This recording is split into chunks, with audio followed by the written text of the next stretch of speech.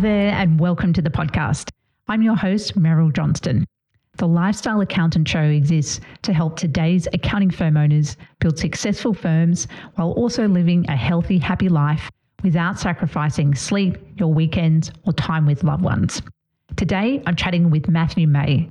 He's a CPA who works with technology companies, and he's the president of Acuity, a US-based accounting firm. So we've thought a lot about who our ideal clients are since then, and like the big takeaways, because you do a big postmortem on this. Like we've realized at Acuity, if the clients don't use Slack, we probably shouldn't accept them as clients. I don't know why. We evaluated all kinds of things, and like Slack users, for whatever reason, line up with the kind of clients that we do well with.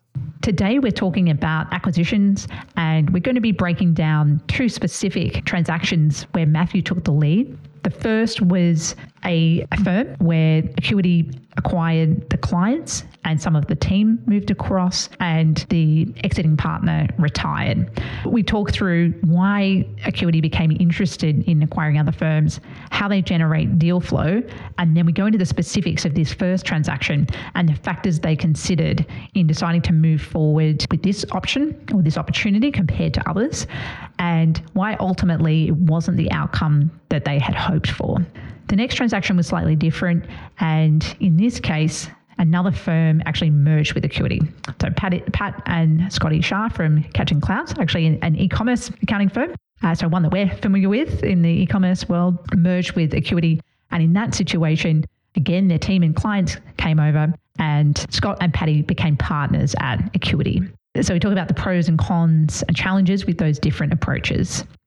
We also had an interesting conversation about Acuity's unique approach to employee compensation, which allows team members to share in the risks and rewards of the business, and also why Acuity leverages sales professionals rather than accountants to handle the sales function, and how they use this staff not just to close leads, but to actually generate them for the business. All that and more coming right up on the Lifestyle Accountant Show.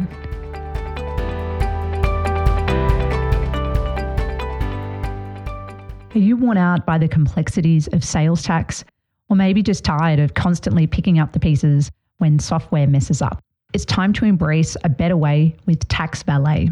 Tax Valet's sales tax compliance suite handles everything for you, from data prep and filings to managing audits, all for one simple, easy to understand monthly fee.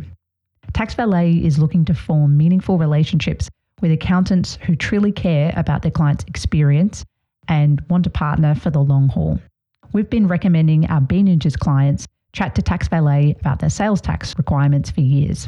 If you're interested, check out taxvalet.com, that's TAXVALET.com, and check out their partner program. Remember, with Tax Valet, it's not just about making sales tax easier, it's about making your life easier.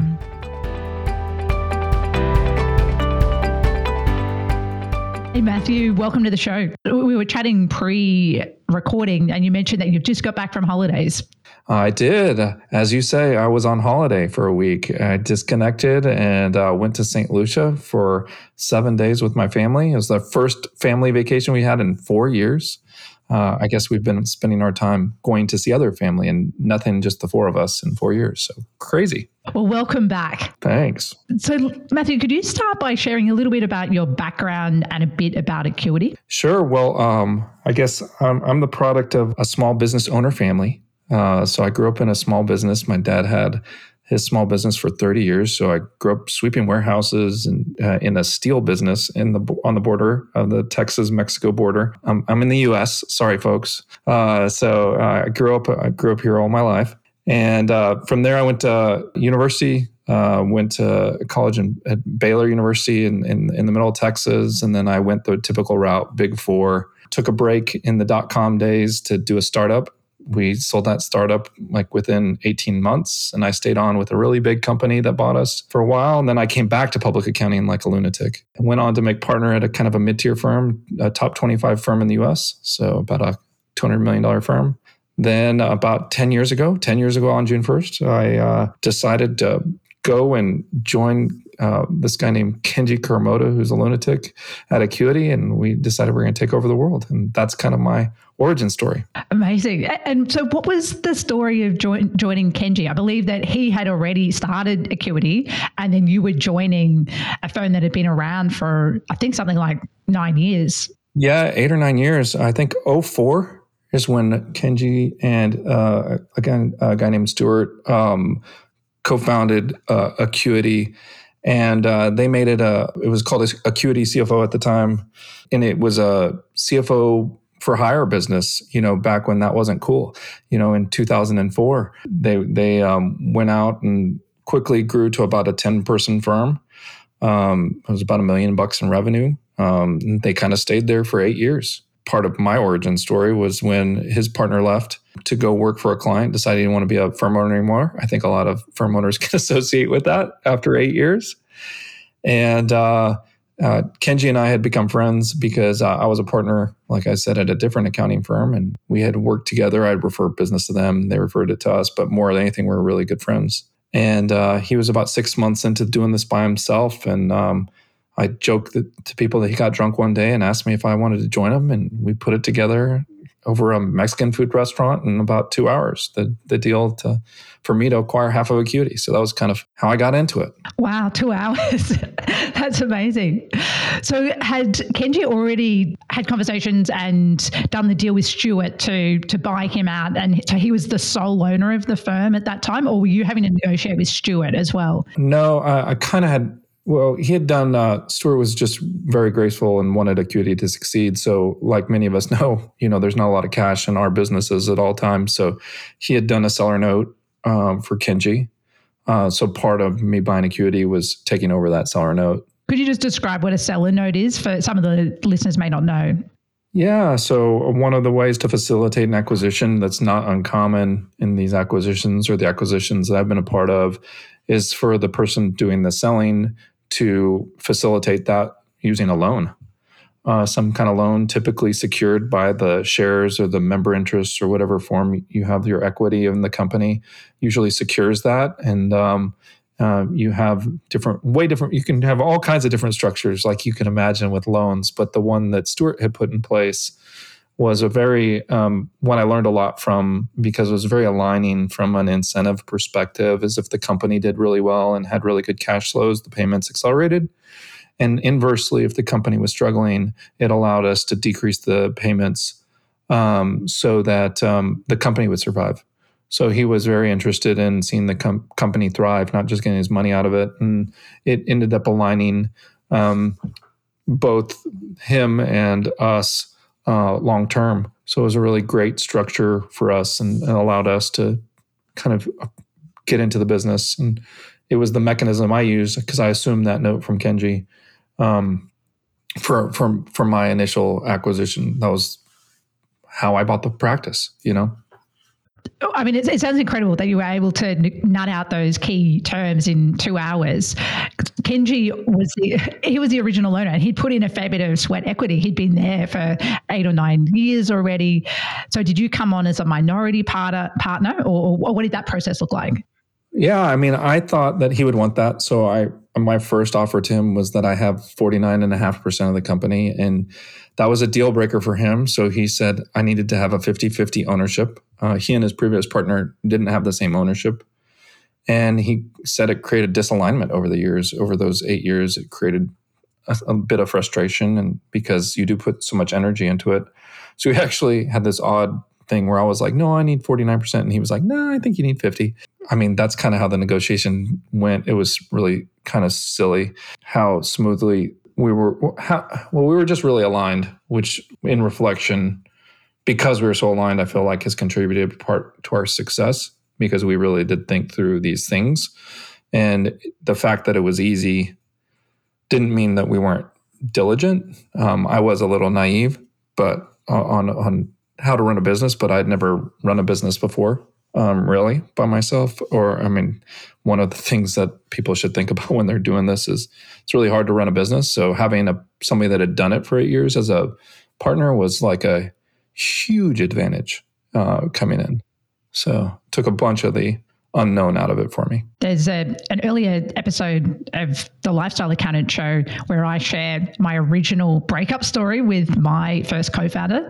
And one of the biggest challenges we had, our age was similar, but we were in different stages of life because he had a wife and child and I had no mortgage and just wanted to take bigger risks and grow and reinvest money back into the business. And so that actually caused some challenges for us because we were at different stages of life, even though we were a similar age. How did you find that with Kenji in terms of where your personal situation may have affected your business goals? Yeah, I think it's definitely something people should emphasize more when they're evaluating partnerships. It was one of the main factors of our success that we had initial alignment, and then we haven't lost that alignment for a decade. So we've been partners 10 years now. So the big things that I thought about were those things. Our oldest children were the same age at the time. Our oldest children were each 10. They were 8 years away from going to college. And when people think, oh, that's interesting. Well, if you think of some of the stressors that you have in your life, like when kids go to college, it's a huge financial stressor. Whether you've saved for it or not, I don't care. Like, it's a huge financial stressor, and that's a big change. The other thing that neither of us bought another house within that time frame. Like, we're still in the same houses that we're in, so we didn't change our lifestyle. And as Kenji says, we both outkicked our coverage. Both of our spouses have had crazy, wonderful careers in this time and not have any setbacks at all. And having a second income in your house is a huge benefit as a business owner when your cash flow can go negative and sideways. So having a significant, both of our spouses, you say second incomes, they're significant contributors. There's years where they make more than us, So that's been very aligning. Yeah, I know you know it, but like, unless you've lived it and seen it with other people, you just see how fortunate. I feel very fortunate that we stayed aligned, because it's very, very difficult to unwind partnerships all the time. It's just very difficult. So let's pick up the story after you came on, you joined Kenji at Acuity. The business was doing about $1 million in revenue. It had 10 employees. I think you were significantly bigger than that now. I think when we were chatting in Vegas last year, I think you had something like 150 people. What does the business look like now? Yeah, the business looks like 150 people. Last year, we had our first 8-figure revenue year. So we were just above, I think we were like 10.7 million. 10.8, somewhere in that, in revenue, and 150 people in 5 countries. It's quite a different business than we had back then, especially, for first 8 years, it had been the same business for Kenji. So when he reflects on it also, I think it's an interesting perspective. I've kind of always known growth here every year that we've been here. Now we go through plateaus just like everybody else, but every year has been very interesting.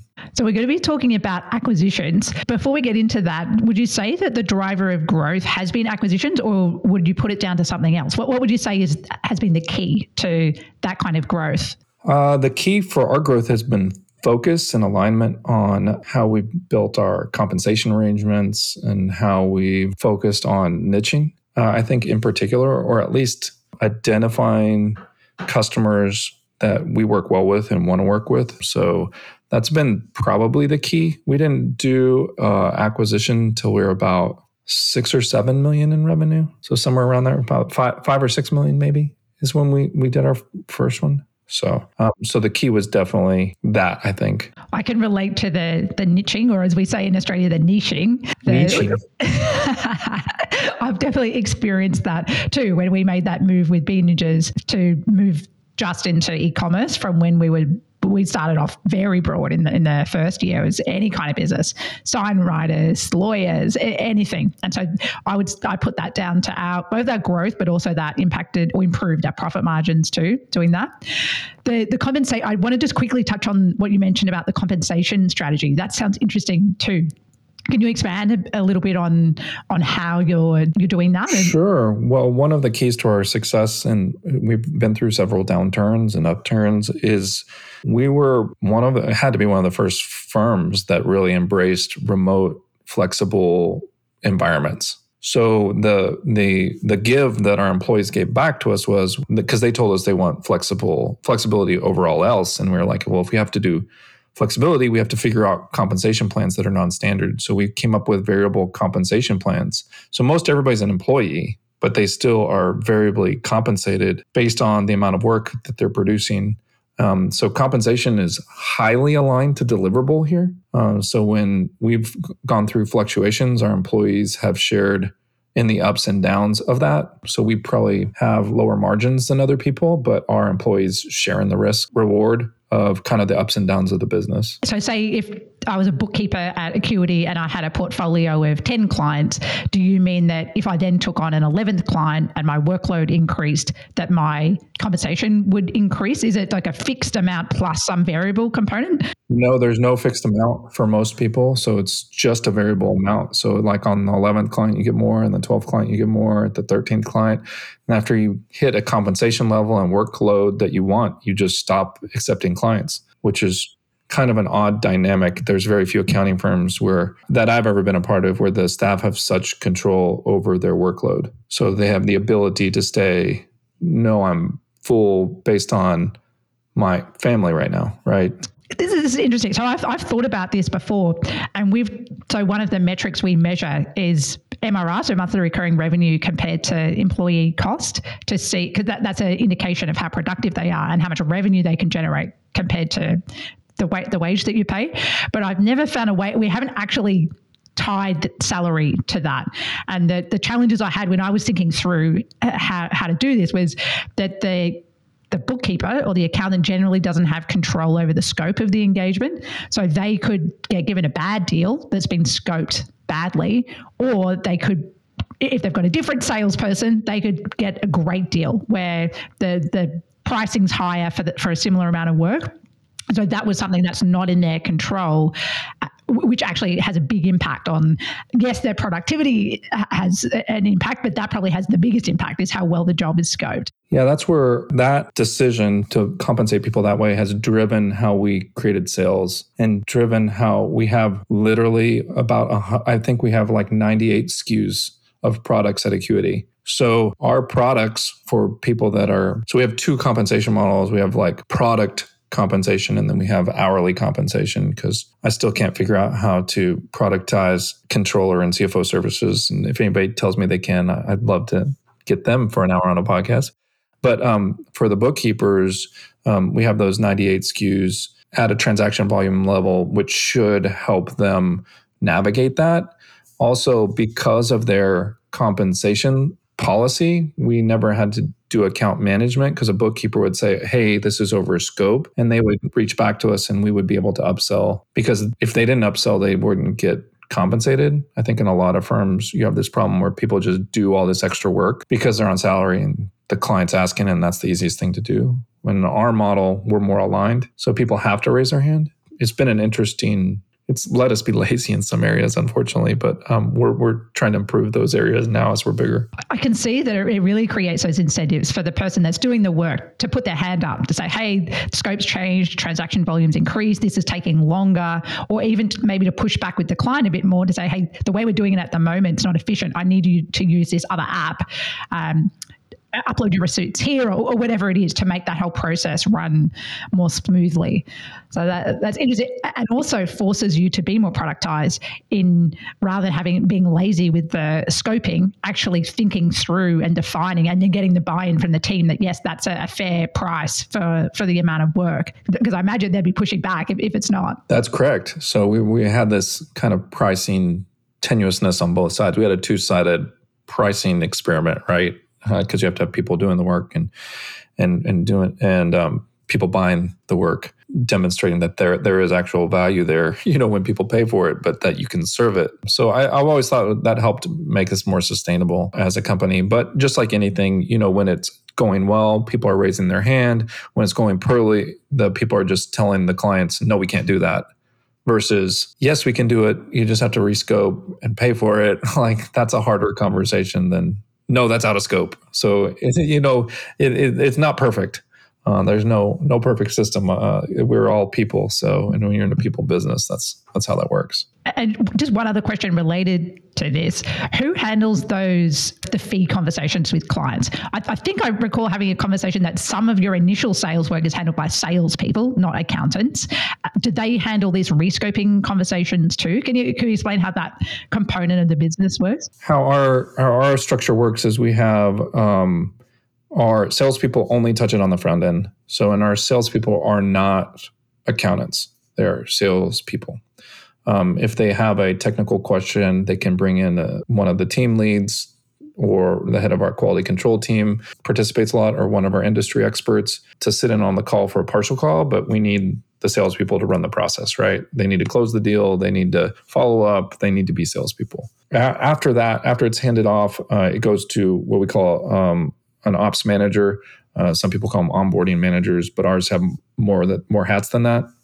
So that onboarding manager will then also be their ops manager, and their ops manager will get them onto the platform, make sure that they get people assigned to their account, but they also triage tickets. So if a client or if a staff member raises a upsell, it goes to that team. And right now that's about a 7-person team right now. Did you have any pushback around sales? So having salespeople handling sales? The reason I ask, because again, I've thought about this, but never done it. Because I think if you're selling products, so if you were selling software or you're an e-commerce business, but there's some level where you want to talk to someone, a salesperson is the perfect fit for that.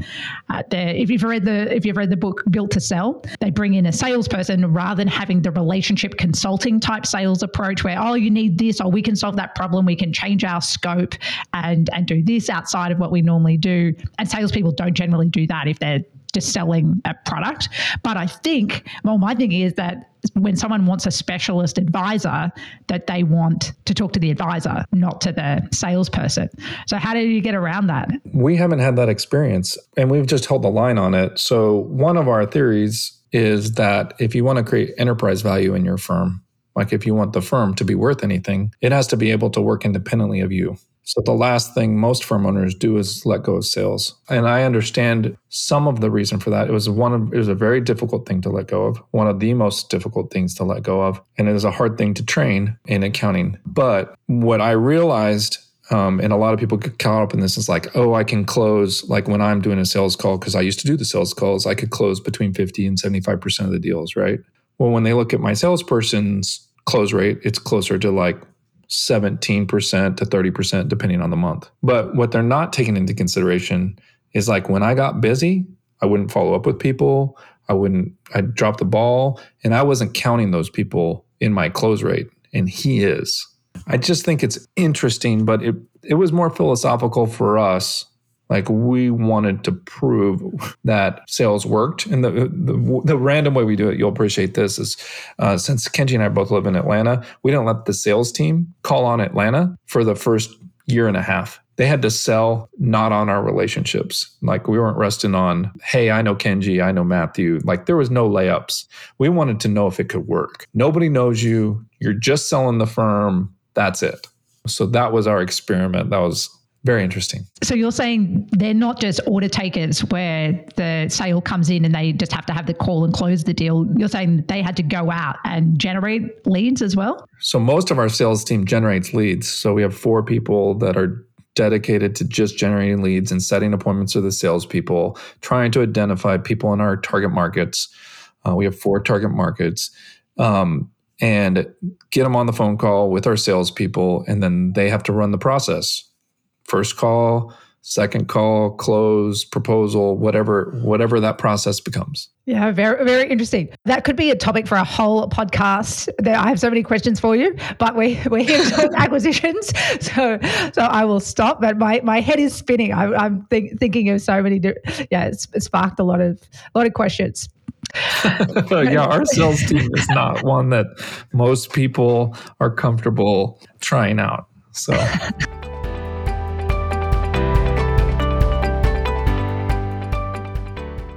this podcast is brought to you by A2X, automated e-commerce accounting. I'm the founder of B Ninjas, which is a specialist e-commerce accounting firm working with brands in Australia, the US, and UK. We've tested all of the e-commerce accounting tools out there, and A2X is a core part of our tech stack. I'm going to share an example of how we use A2X with one of our clients. This particular client sells swimwear, which they manufacture in Asia and sell in the US. Their sales channels are Amazon and Shopify, and they had a recent challenge where they were trying to get accurate financials for a loan and were struggling with this. When they moved over to B Ninjas, they wanted accrual accounting, but previously their prior accountants had only done cash accounting. And because of that, it was difficult for them to show an accurate gross profit and net profit figure when they were presenting their financials to get the loan. This was mainly because of the lumpy stock purchases. Moving over to A2X and using the cost of goods functionality meant they could move to accrual accounting. We could then help them prepare their financials faster, and ultimately they were successful in securing a loan. So if you're an accountant with a client on Shopify or Amazon, then make sure to check out A2X to automate some of the accounting work.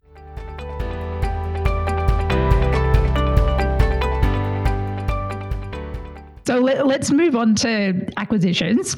Sure. I believe the first acquisition was buying a small firm where the partner wanted to retire. But could you talk through maybe a little bit of the backstory of when you even, and when and why you even started to think about acquisitions as a strategy? The reason why we thought of acquisitions as a strategy at 5 million, we plateaued. So, whenever you plateau as an entrepreneur, like you have everything on the table. And even before we plateaued, we were just growing so fast, we didn't have time to think about it. But when we were plateauing, we had time to think about it and say, should we do this? And that was the time where at 5 million is when the calls really pick up on the venture capital and the private equity side too. So like they're calling and saying, hey, are you interested in being part of our roll up, or do you want to roll this up? And like, for those who don't know, roll up is in other industries, they bought a bunch of plumbing companies and you smashed them to one company and put a back office in place that's common for them. So could that be done theoretically at an accounting firm was kind of like the existential question. I think people are still going through that. So many people had talked to us about it. We were interested in at least exploring it. So we put a page on our website, because we're idiots, that says merge with Acuity. Like, do you want to merge with Acuity? Like, fill out this form. True story. So we would just talk to people who filled out the form. That was like totally inbound. We'd talk to people, fill out the form. We would talk about it. We'd have a podcast ourselves. So we would talk about stupid stuff we were doing. And that's how the first one came about. There was an entrepreneur, firm owner running a great firm in New Hampshire, part of PASBA, which is a great industry group here in town, great numbers, had been doing it forever and was interested in figuring out next chapter, right? Like a lot of the firm owners are right now. So that's how that came about, as an inbound web form. Wow. And it was COVID. When I hear other people that are talking about doing deals, they say, oh, deal flow, that's a major problem we've got to solve, deal flow. And it sounds like, oh, you just got to put a form on your website and away you go. Yeah, you got to put a form on your website and have a podcast where you say stupid stuff and drink beer with people. So what did the process look like from there? So the guy filled out the form, you had an initial call. Yeah, so I've done probably about, since that form's been up, I've done somewhere between 25 and 40 like first calls with people. And the first call will just be an expectation setting call, and also get a sense for what they are, what their expectations are, why they filled out the form, relative size of their practice, relative number of staff, kind of why they're thinking about doing stuff, timeline, and just make tons of notes. So I just make lots of notes. Then I would usually leave them the next step, give them lots of information about Acuity, like what we're thinking about doing, why we're thinking about doing mergers, why we're thinking about doing acquisitions, how we think about the world in that sense. And if it's interesting to you, we would always tell them, I always tell everybody, you sleep on this, like this is not a light decision. If you're interested in this, let me know these things. And there's usually like a handful of items. I can't remember what they were with Van, who's the name of the owner at Counting House, which was the firm in New Hampshire. And then we would go from there. Then the next call would get a little deeper. Then we would move. Then we would after a few calls and something that we're kind of interested in, we do some diligence, preliminary diligence. That might be looking at financial statements. If you ever go to PASPA, they have great data. So like every PASPA firm I've ever seen has just really insightful data on all their margins and people, and they just really, everybody I've met there runs really tight ships. So we had all the data that we needed to make the decision. And then it kind of gets down to a point, you don't really want to go more than a month or two because you're wasting everybody's time if you don't get serious, or just stop it and you rough out a letter of intent. I'm crazy, so I'm the one that writes our letter of intents and stuff like that. So I wrote out the letter of intent and like the spreadsheet showing how things would work and all that kind of stuff. And that was the next step, I guess. And then from there, he decided he wanted to do it. Then we got a lawyer involved really late. A lawyer helped write all the legal documents, and then we kind of went from there. And how far before this deal with Van, how far along the process had you got with, because it sounds like you'd had a lot of initial conversations. Had you got to the letter of intent stage or the diligence stage with anyone else before getting to this point with Van? We had done a couple of acqui-hires with folks, but nothing that really had any kind of assets or employees, or no more than 5 clients had come over with the 2 acqui-hires we had done. So there's no real compensation. And then with Van, I'm trying to think, we had never gotten to letter of intent phase. No. We had gotten a little bit down the road with a couple people on diligence, like we had shared like financials both way.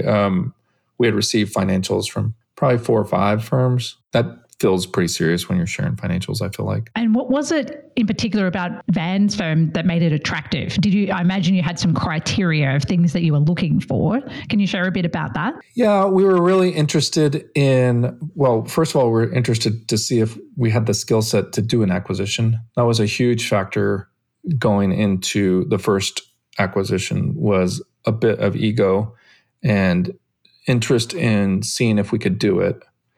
The second thing is we had a thesis, which turned out to be incorrect, that brick and mortar small business shops in regional areas would be similar enough for us and the entrepreneurs we served to be a vertical. So we thought like, e-coms are vertical. We thought like basically mom and pop shop, New Hampshire could be a vertical that we could replicate. That ended up being wrong. Location-based verticals are very difficult with a remote firm from an expectation perspective, just from problem solving when people are used to, especially for 30 years, picking up the phone or walking down the street or doing some stuff. So that we had a thesis on SMB, mom and pop shops that could be a vertical. We wanted to do an acquisition to see if we had the muscle, like we could develop that muscle memory internally to do it. And we were super curious about the economics of doing an acquisition versus our sales team, which I've described a little bit, which is highly efficient. So Van's business, it kind of met the criteria. You wanted, part of it was you're curious and you wanted to try it out and see. So how did it go? What was the process once you brought lawyers in? Do you have any lessons there from listeners that might be interested in acquisitions? And then let's get on to after that, we'll talk transition. Yeah, I think key deal points are really important. So I was really focused in the first one on, for the first time ever, a deal I did was maximizing value for Acuity and not aligning incentives for both parties. I don't know if that makes sense for you, but when you're thinking about these, like you can get into business mode really quick in acquisitions and not think about alignment right. So he was willing to do seller financing for a majority of the purchase. So we made some down payment and did seller financing. But not uncommon in these deals is a retention component for the customers, right? And I thought of that initially as alignment. Like if he retains the customers, he gets more money, that's great. What I didn't consider was that created an enormous amount of stress for him. And he was the person that we were dependent on to make these transition efforts. We had planned on an 18-month transition. And this earnout was a substantial piece of the equation of the acquisition. And you would think, great, Matthew, protected Acuity. But what I ended up doing was creating so much stress in the seller that it made it untenable for him. And he's a great human being. But this would have been his baby for 30 years. And I've now put him under the stress of he doesn't have control of the company anymore now that we do. And he's in charge of making sure all this stuff happens or these bad financial things happen to him because he had set this price in his head. And so every client that left is like a penalty for him versus, doing some math early on saying, okay, 15% is going to churn and anything above that's going to be great. Anything below that's going to hurt. But it was like he was seeing it drop down, right? So I was really naive about that. It really has made me gun shy. I'm doing kind of these earn out kind of deals and definitely on the other side, ever taking an earn out if we ever think about that. But that was probably the biggest deal term. I learned so much from consider that one a tough lesson. I learned so much from that one. It was very formative for us on how we think about combining companies, acquisitions, mergers, whatever you want to talk about it, that I would always do it again. It was the biggest financial mistake I've ever made at Acuity, probably from a cost perspective, from also a time and distraction perspective. So that says a lot because we learned a lot, that means, from that. But the things we learned, other people probably have to fail before they'll learn, is acquisitions are probably in this industry not the best mechanisms for customer acquisition. So if you're using customer acquisition metrics, there's more efficient ways to acquire customers. The other thing that we learned was that your ideal client profile, which is who you target you want to work with, you need to, in an acquisition, review for that more than almost anything else. So you have to have an understanding of who you serve well to be able to do an acquisition. And you have to have some humbleness in that you don't serve some people well. I'll give you an example. The firm had a rule, which I thought nothing of at the time, where you pick up the phone on the second ring. Well, I'm in a remote environment at Acuity. There's no phone. There's nobody manning the phones. So after 30 years of being trained that somebody's going to pick up on the second ring, I'm putting my staff in a position of failure. They're going to fail, the expectations of all 60 of those clients at some point over the next year, because you're not going to pick up the phone on the second ring. It's just crazy. So we've thought a lot about who our ideal clients are since then, and the big takeaways, because you do a big postmortem on this. We've realized at Acuity, if the clients don't use Slack, we probably shouldn't accept them as clients. I don't know why. We evaluated all kinds of things, and Slack users, for whatever reason, line up with the kind of clients that we do well with. That's interesting. It's probably a reflection of them embracing remote work and being comfortable not needing to pick up the phone or to drop by your office. That would be my takeaway from your comment there. Right. So there's lots of things embedded in there. They're tech forward. They're accept remote work. They probably deal with other people on a remote basis. You don't have to train them on how to deal with you.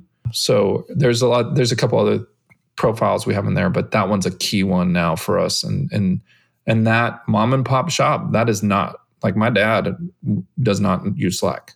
He would be a terrible client for us. Right. And so was that hard to migrate those clients with a different set of expectations? It sounds like a different tech stack into the environment in Acuity where you work remotely, you have team members all spread out all around America, but around the world. How did that transition go? It wasn't as bad as you think, because most of them didn't care what GL they were on. But we moved all of them from QuickBooks Desktop to Xero, and they didn't really care because, they just didn't care. They never looked at their books. They just got reports from people. So that wasn't the hard part. The hard part was communication cadences, expectation setting. People were dropping off physical checks at the office so the office staff could take them to the bank. Don't ask me why. That doesn't even make any sense. They could just go to the bank, or you can take a picture. As a business owner, if you can't reconcile that there are people still that won't online deposit checks, you really, that was my naivete level in diligence, right? I had this expectation of course, everybody will be fine with taking a picture of the checks and online depositing them, not driving them to the office so we could drive them to the bank. That just didn't make any sense. When I'm hearing that, I'm thinking how, because it sounds like this business was making okay margins, but I'm thinking, how are they making okay margins if they're having to do work like that? They were very methodical. Man, this guy was a great business person. Very methodical, watched their margins carefully, priced on a project basis versus product basis like we do. It just, they have better margins than us. So like that was like part of the interest, right? You wanted to see how that worked, right? It's just, I don't know. It may be counterintuitive, but they had it down. And you mentioned there, you did a comparison afterwards as part of the retrospective of if an accounting firm wants to grow, is it better to acquire clients or is it better to use other sales tactics? And you described earlier your sales team. And so was the outcome, what did that analysis look like? And it sounds like the outcome actually is acquisitions isn't the best way to grow. Yeah, we thought it's about 40% less expensive for us to do it internally. Wow. So that's significant. Somewhere 30 to 40%. So it's significant, especially when you factor in any acquisition, you're going to lose clients and churn and stuff like that. So it's probably right at 40% less for us to have acquired those in-house. So it sounds like acquisitions aren't super attractive, but then here we are. There's another opportunity that lands in your lap, and I believe, well, in fact, I've met the couple that merged into Acuity, and I'd love to hear that story too. Yeah, I mean, so the way we got in e-commerce is through a merger, right? Luckily, when Patty and Scott called and said they were thinking about combining with somebody, they kind of were at a threshold in a client size where they either needed more infrastructure and do management and stuff like that, or they needed to just find their clients a home or something like that. Kenji had known Patty forever because Kenji knows everybody. My partner is kind of he's the external facing partner in the ecosystem. So he had met Patty years before. And so we had a relationship with her. So it was very different, her coming to us than Van, who's somebody we didn't know and just filled out a form on our website. That was a completely different situation. In that situation, we knew what we were really good at that point. So we were about a $7.5-8 million practice at the time when we did the Catching Clouds merger. And we had the experience already of accounting house. So we knew which kind of clients worked well with us, which didn't. They were a zero shop exclusively, which really helped, right? So that's like, okay, if the clients are going to let them be on zero, like that's checking the box with the clients that were progressive, right? But again, we had already concluded that the thesis was you don't acquire for customers. So then why do you acquire? So Patty's known in the industry and Scott as well. But Scott's known like for e-commerce, Patty's kind of known for process, right? So a new vertical is interesting to us always, anything you can do to expand and grow and compete with Bean Ninjas. So just to make us adversaries, everybody could tell we're real big adversaries. So it came down to how do we do process? Like where do we rank that in our skill sets in e-commerce as the ad? That's a no-brainer ad, right? And then what are they bad at, right? What aren't they good at? Like from that perspective. So it was a completely different approach. I also took the lessons from the acquisition prior and said, okay, when we do a merger doc, like I want this to be aligned, right? I want this to create alignment. We're not trying to make the best deal for Acuity possible. So we created a deal. And the way we did that was Kenji and I did it at that time. We did a deal where we created more alignment with the ownership team. So we added our COO as an owner at the time. And Patty and Scott came on and we did a non-cash deal. We all believe in this vision. We kind of outlined what we thought that meant, where each of us fit into that. So there were 5 of us to think about at that point, and what we were good at, bad at, and we just had some really candid discussions, which included flying to Denver and where they live, and talking about our kids and all the kind of fun stuff that go on. But that's how that started.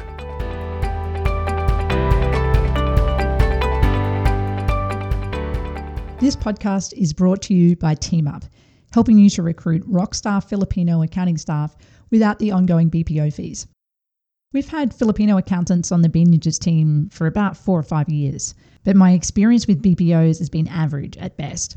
When COVID hit and our BPO team moved to remote work, we started to question the value of paying an ongoing monthly fee for every team member, particularly as we had a couple of years of experience now working with an offshore team and no longer needed all of the support that a BPO can provide. TeamUp provides fixed price recruitment with no ongoing fees. It costs around $3,000 for them to run the end-to-end hiring process. That starts with creating an attractive job ad, promoting it on multiple platforms, attracting hundreds of candidates which they vet and interview and test, and ultimately they present the top 3 candidates for you to interview. We've just hired our first accountant in the Philippines with TeamUp. The process took about 5 weeks from beginning to end and saved our manager in the Philippines hours and hours of time. It's a busy time of year for us, and constantly hiring was taking her away from other valuable work like reviewing client files and also managing our team in the Philippines. TeamUp also offers an employer of record service through their partners, and that takes care of the compliance side of things. So next time you're looking to hire a rockstar accountant in the Philippines, check out hireteamup.com. That's HIRE, teamup, TEAMUP.com.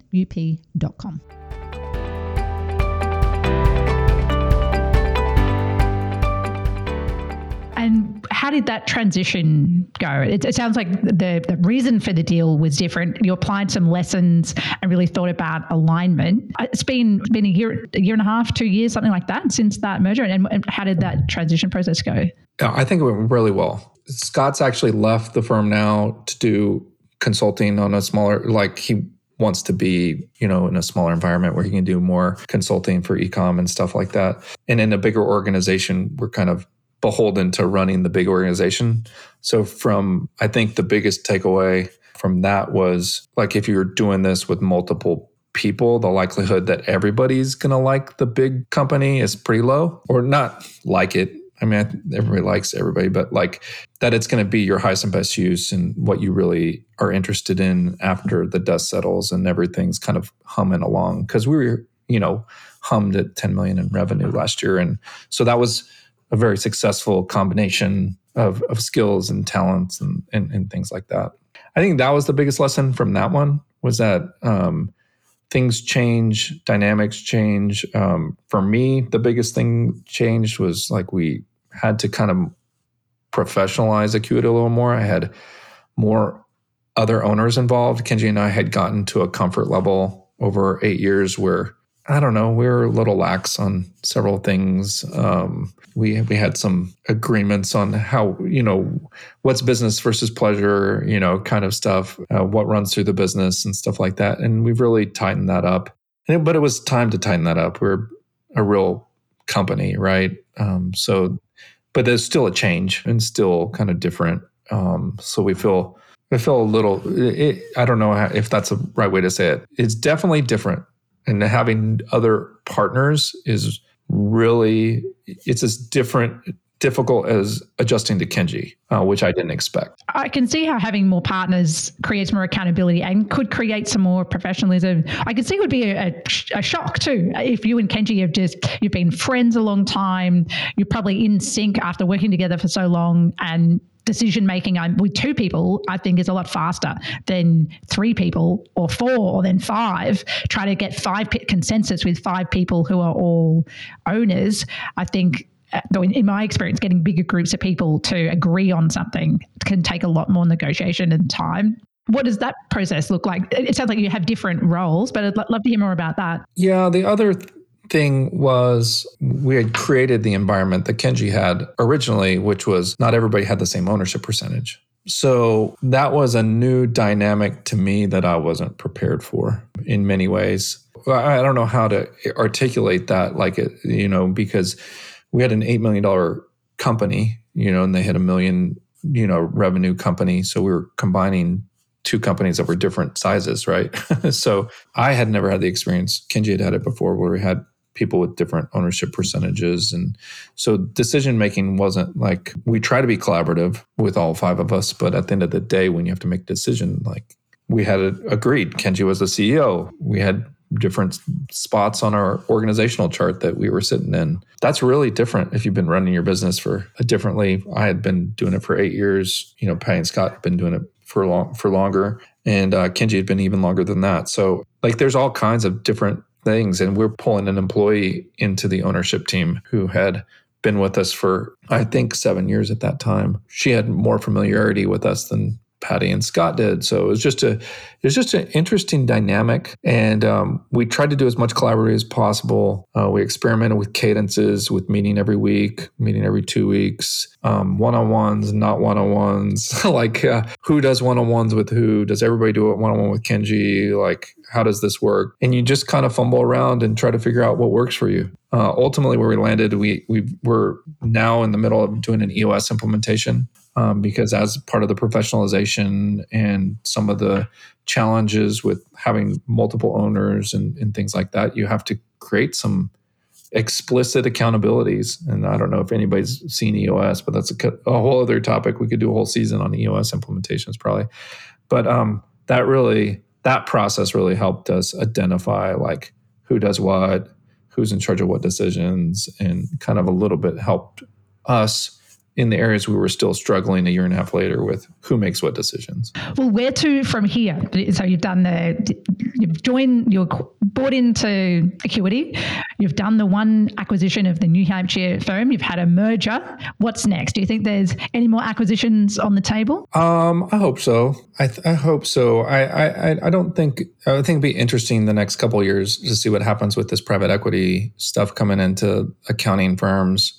There's clearly, in the analysis we've done with investment bankers and talking to people in the industry, there's a clearly, and with other, in kind of just universally in service companies, there's clearly a different value unlocking at 20 million in revenue. So do we have the capacity to get to 20 million, or we're halfway there? It only took us 20 years. So in 20 more years, we can get there. So there's that kind of milestone we're looking at and saying, oh, can we do that ourselves? But there's also all these firms that have taken private equity that we might be a complementary piece to. So I think if we have to start transition planning ourselves as well. I'm the youngest of the partners of all the five of us. So, and I'm 48 this year. And so we have to start planning. So I can see an acquisition if we decide to go at it, and for the long term, some kind of merger with somebody that either, obviously we're working on it, developing internally, but if people that have an interest in running a firm our size want to come in and do that would be interesting. Obviously, being on the other side of a merger would be interesting at some point. If somebody larger than us wanted to do something. All the private equity firms that have talked to us have wanted to grow too fast for us to do the private equity thing and do the mergers that way. Everybody wants us to get to 100 million revenue in a horizon that is just super unreasonable. I don't know that I see us doing that path. That's just a different skill set from what we like doing, which is kind of just having fun doing experiments and just churning through acquisitions and rolling through integrations is not necessarily in our sweet spot. But I don't know. Maybe we'll do them. Maybe we won't. I don't know. Who knows I'll never say never. Yeah. Amazing. Well, Matthew, it's been awesome having you on the podcast. I've learned a lot listening to not only the acquisition stories, but just some of the elements of how you're running Acuity too. So if listeners are interested to get in touch with you, I know you've got a podcast. Could you share maybe where they could go to find that, or where they could connect with you? Yeah, I wouldn't wish our podcast on anybody. But I'm the Tech CPA on Twitter or LinkedIn, the Tech CPA. You can catch up with me in there. There's a fun YouTube channel for that.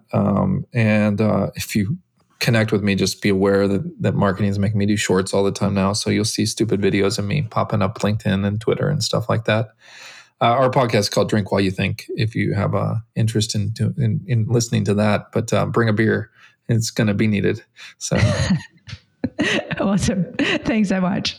No sweat. Thanks for having me.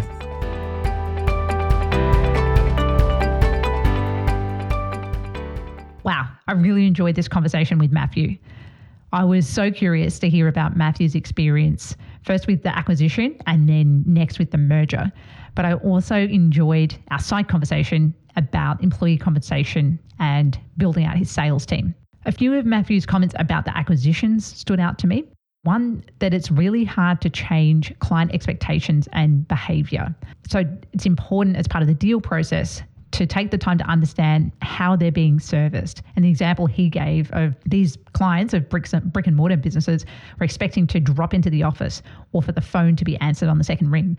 And with Acuity being a remote first firm, it was very difficult to meet those expectations. He also talked about aligning incentives with the deal terms. So yes, it makes sense to have a clawback or a retention clause where you're acquiring clients. But if you can't find alignment with the deal terms between you and the other party, then it's possible that the transition isn't going to go well. The third reflection of mine was around the merger and how Matthew, in the early parts of the podcast, talked about why he and Kenji thought it was important for them to be 50-50 partners and to have equal ownership interest, really. And hearing that how that changed now that they've brought additional partners into the business and the way that having different levels of ownership can impact decision making.